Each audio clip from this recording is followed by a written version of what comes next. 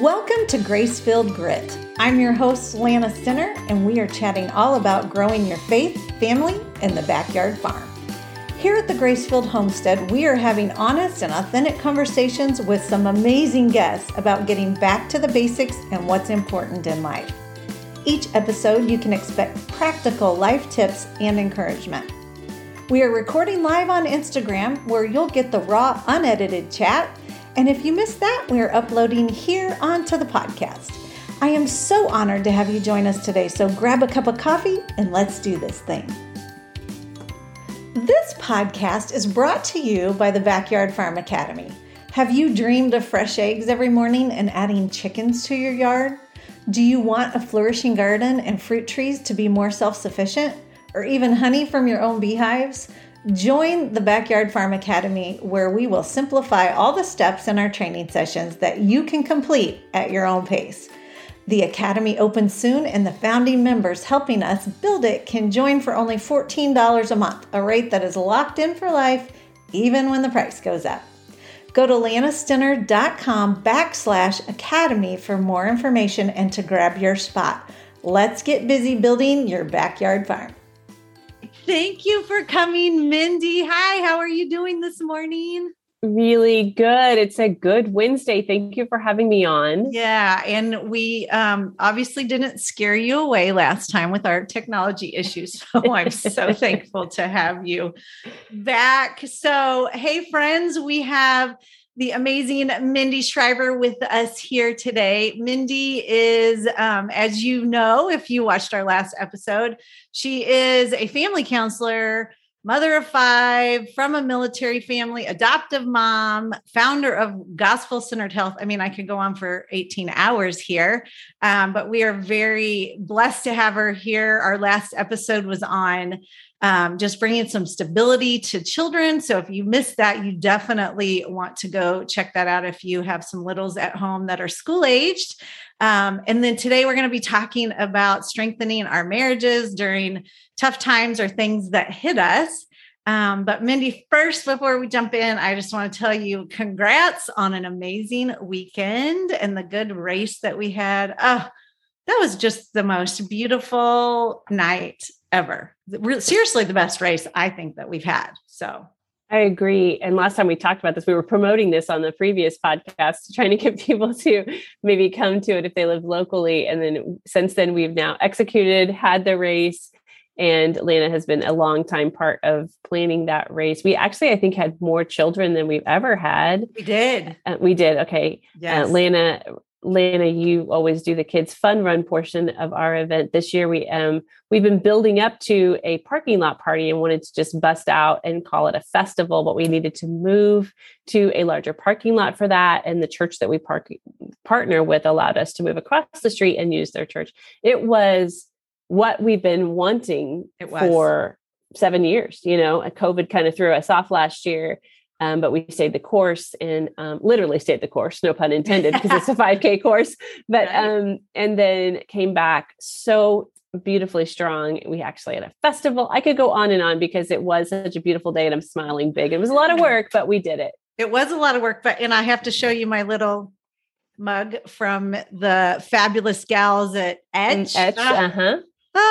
They are just, I don't even know them, but they're off the square in Liberty, and their store, their products are amazing. Just, yeah, every booth that was there, all, you know, the fire trucks, the police cars, the axe throwing, the dunk tank, the food trucks. It was just a beautiful, beautiful night. The music, it was great. So congrats to you. That was beautiful. And we raised a heck of a lot of money for the Liberty Women's Clinic to save those babies. So it was Light the Night for Life was a wonderful evening. So congrats.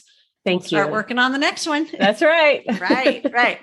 Okay. So let's go ahead and jump in. I know I want to honor your time. I know you have, as a family counselor, I know you have back-to-back sessions and meetings today. So we'll jump right into that. I asked Mindy to come on today because Mindy has had a situation in her family where her husband had a stroke. Some of you may remember, had the brain tumor about 9 months ago and had that removed. And so I just asked Mindy, I just feel this, of course, we focused on kiddos last week, but marriages are so important. And really, maybe we had it backwards from the biblical standpoint. We probably should have done marriages before the kids. I know it doesn't ever feel like the marriage is first, but it should be biblically. And so I know Mindy has some great tips to share, practical things that we can do to strengthen our marriage. So I'm going to just, let you roll with it and give us your wisdom. Awesome. Thank you. I know I hear you, because the marriage is the foundation. If we're building a family, we're building a house here, which is a metaphor we use a lot in counseling, actually. Then the foundation of that family is first and foremost the marriage relationship. And when that relationship has cracks in the foundation, it can get really, really messy. So again, this week, I am approaching all the tips and thoughts from a place of attachment theory, which we talked about last week.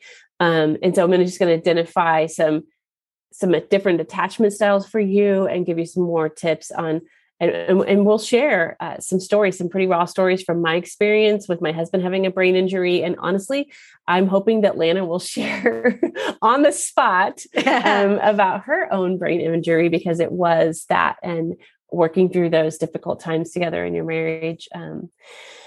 So I think the number one thing, first and foremost, I can give you all the churchy answers, but I want to give you just really raw advice. The number one thing to a healthy marriage and a strong foundation is to have an attitude of growth for yourself. Okay. And when I talked a minute ago about that foundation having cracks in it, truthfully, pretty much every foundation, even in a physical home, is going to have imperfections. Mm-hmm. You're going to build this house with a lot of imperfections. Some of us just come to the marriage with more big cracks than others. It's a fact. Mm-hmm. You have junk. Even if you think you don't have junk, you have junk. Right. We all have baggage. Yes, definitely. Yeah. And so coming to the marriage with an attitude of getting to know yourself. One of my favorite quotes of all time is by John Maxwell. He's a leadership coach and business coach, former pastor. Now he's a famous author and leader. He says, in order to grow yourself,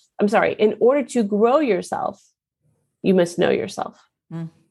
That's good. So in order to grow individually, in order to grow your marriage, in order to help things move forward and past all the hurt and pain, you have to know yourself. You actually have to be willing to know yourself first. There's all kinds of ways to get to know yourself. We have personality tests out there. I think a great way to do it is finding your love language and expressing that with your spouse. This is my love language. Number one, we tend to love others in a way that we receive love, right? So I am a touchy-feely, huggy kind of person. And so I'm going to show my husband love with all kinds of hugs and kisses. And he's actually quite an introvert. So getting hugs and kisses in public actually makes him kind of clam up and stiffen up a little bit. He didn't mind it at home, right? Every man loves intimacy in home, but for him, that makes him clam up. So that would make me feel a little bit like, what's wrong with you? He shows love through acts of service. And I'm like, no, I need your affection. Right. So we would get our communication lines crossed all the time when he's showing love. So you have to practice as a spouse. Now I'm more intentional about acts of service for him because that helps him feel loved. He's way more intentional now about coming home, giving me a hug, giving me a kiss, holding my hand in public and things like that. So that's one way. There's all kinds of personality tests for you to be able to do that. But on a counseling level, what I want to talk about is attachment theory. So I want you to, number one, be able to identify your attachment style. So as babies, we experience attachment style. Sometimes it's a secure attachment. We can also have an anxious attachment. We can also have an avoidant attachment and a very disorganized attachment. And those attachment styles are created in like our infancy and in the early years of our life, how our parents attuned to our needs. Okay. So Interesting. this foundation, this house that we're building, it is in God's design is so important because it actually goes back to how the parents are raising their children. So if you're self-aware of your imperfections, your crap, your baggage, your cracks in the foundation, and able to work on that, go to a counselor, get some help, read some help, self-help books, go to church, talk to your pastor, talk to some girlfriends, figure your stuff out. Yeah. So that you can better attune to your children so that they grow up with secure attachment. The goal is secure attachment between a husband and a wife. Right. The goal is secure attachment between a mother and a child, or a father and a child. When we come into a relationship with an anxious attachment, a lot of times we came from parents who were also anxious themselves. My father's an alcoholic, so he didn't attune to me very well at all to this day. My mother went through a lot of trauma in her early years when she was bringing us up because of my father being an alcoholic. So we weren't we weren't attuned to. So I came to the marriage, and I can admit it, with an anxious attachment style, right? My husband, although his parents stayed married for years, they're just typical good, hardworking farmers, they didn't communicate. They didn't say, "I love you." They didn't hold each other's hands. They're not huggers to this day. And so while it might appear that he came from a wonderfully healthy family, and I'll give him credit, there definitely were healthier than my dysfunctional family, he came to the marriage with an avoidant attachment style. Okay. Interesting. Right. And does that all impact in to how you both are raising? I mean, and maybe we have a whole nother episode on you adopting the girls at an older age and how that, so we'll just, I won't even ask questions about that. We'll stay on the marriage topic, but I mean, there's a lot there that I would love to unpack. So it creates, it just creates a snowball effect. It does. Your attachment style does affect how you're parenting your children. Generally, it's passed down. Right? Oftentimes, if we come from an alcoholic father, we accidentally, it's not our fault. We just repeat those same patterns. And then we don't attune to our own children because we're also addicted to a substance. And then the cycle continues. So if you want a healthy marriage, if you came out of anxiousness, if you came out of attachment styles that weren't healthy, or I should say that we're non-secure, because the goal is secure attachment. And secure attachment happens when our needs are met in a gentle, kind, loving way. And we know we have a safe, secure place to go, basically no matter what. And that when we call out for help, those needs are going to be there for you, right? They're going to be met. So good stuff. Yeah, it's good stuff. And so we have secure, anxious, avoidant, and disorganized. And so those 4 attachment styles really will play a part in how you and your spouse, your husband, your partner live life together, and how you attune or don't attune to each other's needs in the moment. So that's my first tip. Discover more about attachment styles and which attachment style you are. Because, for instance, if I were to tell a story about my husband, since he's more of an introvert, and let's take the love language, for instance. If I am showing love or needing love in a way that is affectionate, touch, hugs, kisses, hand holding, but he's an avoidant, right? He avoids intimate connection. He avoids attuning with his emotions. He's a stuffer. He stuffs it all down, right? He would rather go do some work than have to deal with anything affectionate or emotional. Right. So if I'm reaching out to him, specifically in public, because he's very introverted, and trying to hug and kiss him in public, and he clams up, my anxious style meets his avoidance style with, oh, he doesn't love me. I'm not good enough, and then his avoidance style is like, what's her problem? Right. And before you know it, it's like, wow, wow, wow. And then you add the kids into the mix and you're lost. It's difficult. So that's my number one thing. Do you have any thoughts on some of the stuff I said there, Lena? It's just fascinating. Actually, I was just wondering, like, for me, we came from different family styles. Obviously, I think most marriages could say that. If anyone that is listening is interested in digging deeper into that to find out which they're coming from, just so they can move forward easier, do you have any resources for them or a place for them to go to look to that? And I can put it in the show notes or the description. Oh gosh, I have so many resources. Sorry, I'm throwing you on the spot. I can send you some resources. And we can put it, just when we do the description, we'll add a link in there for maybe a place for them to go to. But that is, I think it's so important because to move forward, you need to know where you're coming from. Absolutely. Yeah. Absolutely. Good stuff. More beyond just your personality style or Enneagram number or something. Well, like and that. I was, as you were talking, I was wondering because some in the Christian community get a little preachy pants about Enneagram. Are you for Enneagrams? Are you against that? Tell me really quickly, because I know we're on a time constraint. How do you feel about Enneagram? Honestly, I know my Enneagram. My husband and I did the Enneagram years ago. It helped us know our personality styles and how we deal with one another. But also, I am a huge fan of Strength Finders. So Strength Finders did the same thing, or the DISC did the same thing. Here's my beef with the Enneagram.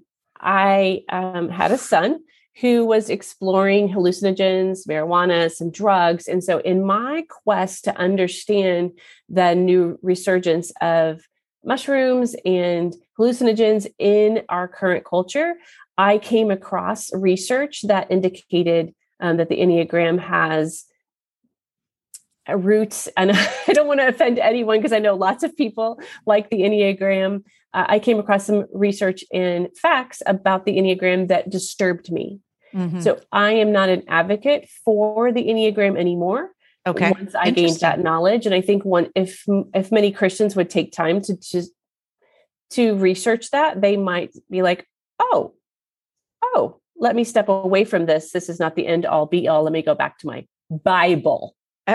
What a concept, right? Okay. So now I'm curious and I'm going to ask you for the link. So give me some links to your research because I'm very interested. And I've done the Enneagram, both CJ and I have done it. Yeah. And we are polar opposites on there, which sometimes can be good. But yeah, I'm interested because I know, and I haven't dug into it. So I would love to grab some of your research. I did not mean to stumble on that at all. Yeah. But we don't know. And sorry I asked. I put you on the spot, but I was just curious because I do see a lot of people like live their life by it. Absolutely. Very disturbing. But then there's also the other side where, you're demon possessed if you even do the Enneagram. I'm like, oh, come on, really? So I was just curious. So, okay. So sorry, I took you down that rabbit hole. It's okay. I just want to end with, we don't know what we don't know. Right. And the Enneagram is popular and there's been many Christian books written about it. And I also got on that bandwagon with everyone else for a while. And until we have the knowledge, we aren't able to make decisions. So keep researching any resource that you want to help for your lifestyle. Research it first up. So the second thing I really wanted you to take away with, which is kind of contradictory to what you may have always been told. I actually don't love the phrase, don't let the sun go down. Don't let the sun go down in an argument. Don't, or whatever that verse is in the Bible. And I didn't look it up. I should have prior to this, so I could have referenced it. But I do find a lot of Christian couples sort of living rigidly within that. I disagree. Mm-hmm. Okay. So share, do tell. Yeah. I actually think it's quite healthy to let the sun go down. And I can mean that quite literally, but also I think it's very important to calm down first. Mm-hmm.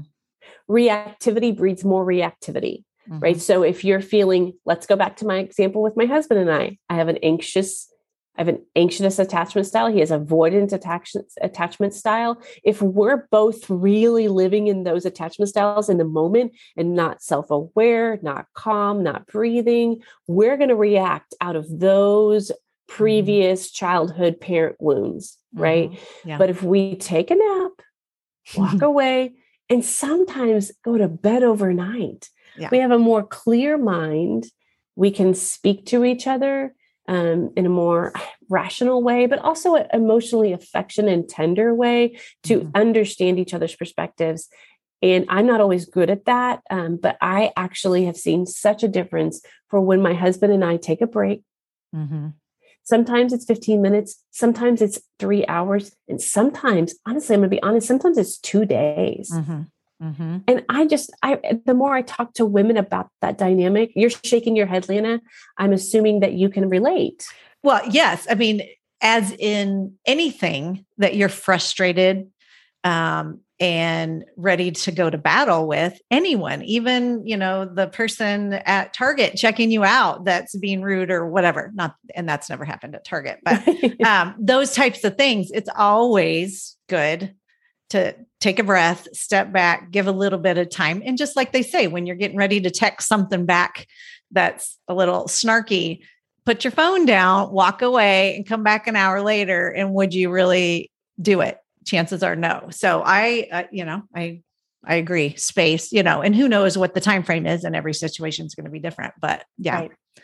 A breath and a little space is a good thing always. And I'm specific about preaching that we have good sleep. So I think when we're well rested and our brains are able to be online versus offline, meaning that when we're in a fight or flight, when we're in our anxious style or avoidance style or disorganized style of attachment, our brains are often online or offline because we're being reminded of what trauma that we had as a child or the needs that weren't met as a child. And we're living in that space for a second, which may or may not could be reality with your spouse. It could be your reality with, or may not be reality with your spouse. So you're sort of living that out in that present day. But when you've slept well, when you can breathe, when you've maybe gone for a walk and gotten some fresh air, your brain is back online and you can be more empathetic towards one another. Yeah. So, good. Yeah. That's very good wisdom. Now, if we could just do it. I know it's so hard. It's so hard. The little kid in me is strong. Yep. I agree. Sometimes little Mindy reigns. It's okay. Number 3, this is something that my husband and I have implemented, and I have to give props to my husband. I experienced him having a stroke a few years ago. It was quite traumatic for me on the receiving end of that.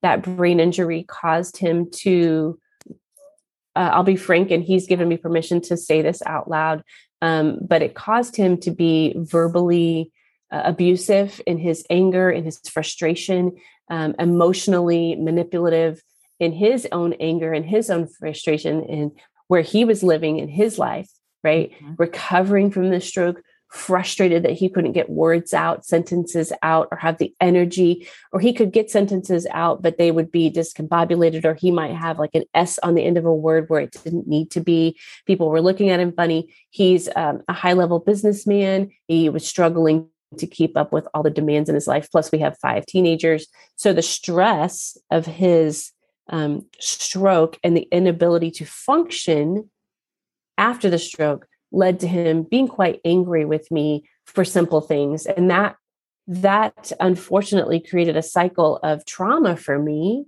that we're still healing from, because this stroke was only 4 years ago. Right. But one thing that he chose to do about 1.5 years ago in his own healing process, in his own journey to get to know himself better, because these things these tragedies like we've adopted, that just draws out the cracks in your foundation, right? The stroke, it drew out the cracks in our foundation of our marriage. He actually implemented and has been consistent every morning. I can't remember a morning that he's not asked me to pray with him. On the weekends, we don't do it, but Monday through Friday, he will say, it's time to pray. Let's pray. I want to pray. And he will holds my hand. And for me being, my love language being so like touch, I got to touch, I got to hold. He'll grab my hand and I will just naturally like take my head. I've just noticed how I do it. And I just crash into his shoulder. It's like the top of my head just fits right into his little shoulder neck space. And I let him pray. And it's a very healing experience for us to be intimate in prayer with God together, holding one another. So that's my first tip. And that's a hard one for me to give because not all spouses are going to be receptive to that. right? Not all spouses are going to initiate that. And you, the listener today, might be the one who has to initiate that, but you might also be longing for your spouse to initiate that. And so, and if you came to your spouse and said, can we pray together? They might reject you. And that's hard. But I will say that in our specific marriage, praying together intimately before God, for our family, for our own personal deficits, just laying it before God has been instrumental in healing and change for our marriage. That's beautiful. That is beautiful. So how would you, and we do pray together, not every day. And it's more like if we're leaving on a trip with the kids and we all pray together, if someone's going out and has a big day, but not daily. So if you have someone that's listening and they're interested in starting that conversation, I mean, because it can be kind of awkward. Like, hey, can we pray? Like, you feel like a little dork. How do you suggest they go about that? Just do it. Just say it and see how they respond. I would say the first step for doing that with your spouse is you pray alone to God first, because we know that God is a God that changes people's hearts and softens people's hearts. He also hardens people's hearts. It's in the Old Testament. We know that he has, he's sovereign over those things. So I would say for at least a couple of weeks that first you, and I'm assuming your audience is mainly women. So we're speaking. And I would say mainly Christian women, I would say. So even as a Christian woman, I would say be in deep prayer consistently, intimately with God about this specific topic before you approach your husband. It's a very, many people say that praying together is as intimate or more intimate than sexual intercourse. Right? Yeah. It's vulnerable. It feels weird. It's like this mystical God that you're praying to that you can't actually see. And so that is true in our marriage. My husband never prayed out loud but prior to this. He just didn't. He didn't like to do that. So it was a huge step for him to get brave and do this. But I will say that I think that it starts with you as the woman first praying for him. And then next step would be 2-3 weeks, a month, whenever God leads you to. There's no perfect timing of 2 weeks of prayer or 3 weeks of prayer. Whenever God says, okay, it's time. Yeah. Then you go to him as gently as possible. And I mean gently. Yeah. Oh, yeah. Right. Because Satan is going to be right there next to the conversation, ready to dredge up, a teenager coming in the room and complaining about something, or a toddler spilling milk or something that's going to just sabotage the conversation. Yeah. Good. That's good insight for sure. Yeah. So can you tell me a little bit, Lena? I would love to hear, I know that I shared a little bit about my husband's brain injury and how it affected our family and kind of put us in a cycle of like trauma, fight or flight, survival mode, especially for me, in a different way. My husband experienced that. You were the one who had an actual tumor in your brain. Yes. And can you share with me how you and your family dealt with that and how maybe it affected your marriage? Because you were the one experiencing it. Yeah. And I appreciate you sharing your story because it is interesting how in marriage, we think of ourselves as one, and we're dealing with this one situation that impacts our family. But boy, we sure feel it very differently and we approach it very differently. And so with mine, when I got the diagnosis, it was literally 3 weeks until I had the surgery. So it was a short time frame. And I came out of that right away, right at the diagnosis. It was the most bizarre thing ever. The presence of God just fell hard. And I almost felt like a load was lifted from me. And I literally was so peaceful and joyful, and priorities were straightened out. And I was spending time with my family and in prayer and doing the right things. And I just didn't have a care in the world. I mean, I had to I wanted to write each of my kids a letter, and I had this to-do list, but I felt so peaceful. And interestingly enough, CJ felt the exact opposite. So here I was feeling more joyful and peaceful than I ever had in my life. It was bizarre. It was weird. That's so strange. And he was in the worst place he'd ever been in his life. So every single thing, and here we live on this small, tiny farm, but it's a lot of work. I mean, it's a good hour every day of, feeding the animals and all the things that we do. And all of it fell on him. And here I'm shedding all the responsibilities and all the things that I had been doing. I'm turning over bill pay to him and all my logins and passwords and all the things. And he's just getting a load put on him and the stress and the family. And it was holidays. And, so we did approach it very differently. Coming out of it after the surgery, luckily, I mean, God was there. It was a great story that, I'm going to be sharing here sometime soon. But I was miraculously healed, totally fine. But coming out of that, coming home from surgery, I was a little irritated. The peace of God had left me. And I was a little moody and short with him. I mean, and in that moment, he had done something with the temperature in the bedroom. And here I was having really extreme temperature fluctuations, which they told me would happen. I mean, like there was one point where I felt like my right arm was literally on fire. So I'm going through this, I'm freezing, and then I am like crazy, crazy stuff. And we expected it. We knew it was going to happen. But poor guy, put the temperature on the wrong. He turned it to where I was too hot. And I think I could have killed him. And I'm sitting here like, are you kidding me? You touched my thermostat like it was, this sacred thing. And as I'm like emotionally inside, I mean, I was really hiding a lot of it, but inside I'm like melting down. And I know I'm being illogical, but like, I feel what I feel. And so to me, all I have to say is if you're going through a trauma like that, or, you and your spouse are on two different pages, all I would say is some space, walk in the other room when you're not being logical, but you're trying to control it and you can't. And like with your husband, I mean, these physical things, sometimes there's nothing you can do about it. It's happening. And you logically know I'm not being nice right now, or why am I emotional? I'm normally not an emotional person. Why am I losing it? But it's just a part of your health scare and what you just went through.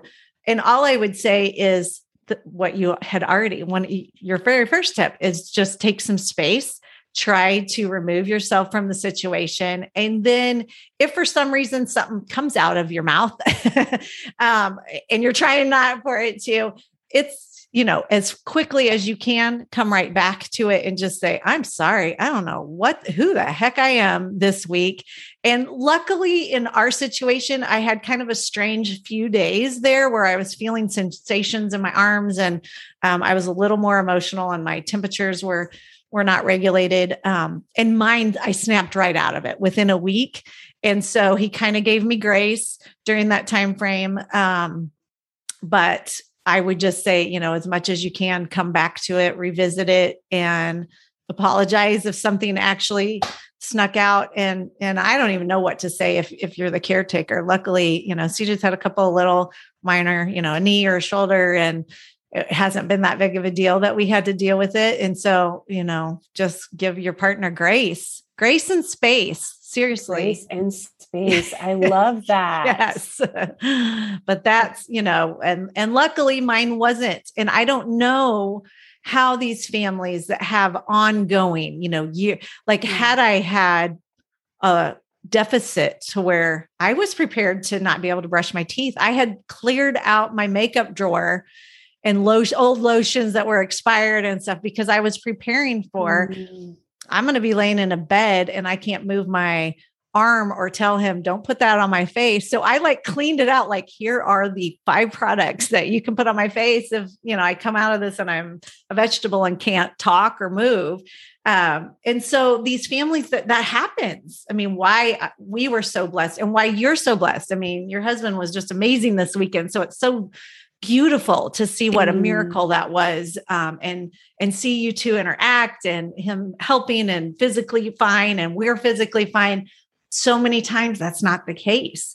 And these families get into this for years, and how they have the strength but of God's grace to stay married and get through that. I have no idea.